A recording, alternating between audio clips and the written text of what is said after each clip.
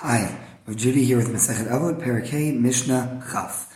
Yehuda ben Tema Omer. Yehuda ben Tema taught, Have az kenamer v'kal kaneshev v'ratz ketzvi v'gibor ka'ari.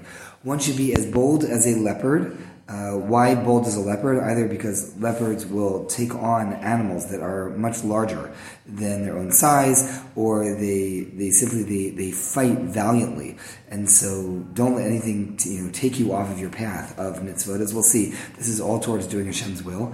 Kal kanesher, light as an eagle. Don't let mitzvot feel like a burden, like a weight. You should be light as an eagle. You could fly all day, soar through the sky, do whatever it took to do mitzvot. Ratz kitzvi, as quick as a deer. Right? Deer are quick, they respond quickly, they don't hesitate, and they go fast. And gibor kari, and strong, as mighty as a lion. Whether strong here is putting your effort into it, or strong as a lion here is the idea of gibor from the beginning of the fourth parak, that gibor is one who can overcome their passions and has self-discipline. All this isn't for a good purpose, it's to do the will of Hashem, our Father in heaven. Huya Omer, Yehuda ben Tema also used to say, Az panim legehenim, uboshe panim legan eden. Having just said that one should be bold like a leopard and fight against things bigger than us and so on and so forth, he says that's only when it is towards doing Hashem's will. However, in and of itself, being one who is just generally bold and brazen, we see is a path to Gehenna. It's a path to a bad afterlife. Why? Because people who are so bold and don't care at all about what anyone else thinks are so convinced that their way is right. Often they have something to learn from others. But Boshet Panim, people who are a bit more bashful, a bit more hesitant, think carefully. I've mentioned in the past that Rabbi Yisrael Salanter said that the Yetzer Hara and the Yetzer Tov,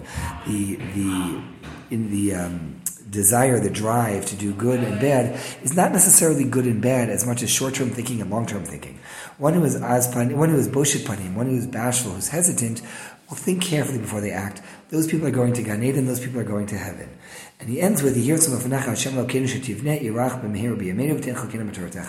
May it be your will, Hashem our God, that you rebuild your city speedily in our days and give us our portion in your Torah. Now, there are those who ask, why is there a prayer here, a tefillah? He has like a little tefillah at the end. That's a very unusual thing. We don't normally have that in our Mishnayot here. So the Tiferet Yisrael notes very well that the Gemara at the very tail end of Sota says that right before redemption, the generation will be shameless. And so having just talked about the role of being bold a little bit, but mostly having a sense of shame and having a sense of being able to pull back and say this is not a good idea, and noting that it is our tradition that right before Mashiach comes, right before redemption, and we build the utopia that we've been longing for, that the world will be a shameless place. So he says, this is not such a great thing. I fear for the time when that comes. May it be, Hashem, that you rebuild your city and our temple speedily. May it be quick, and may we get through the time of people being shameless quite quickly and smoothly.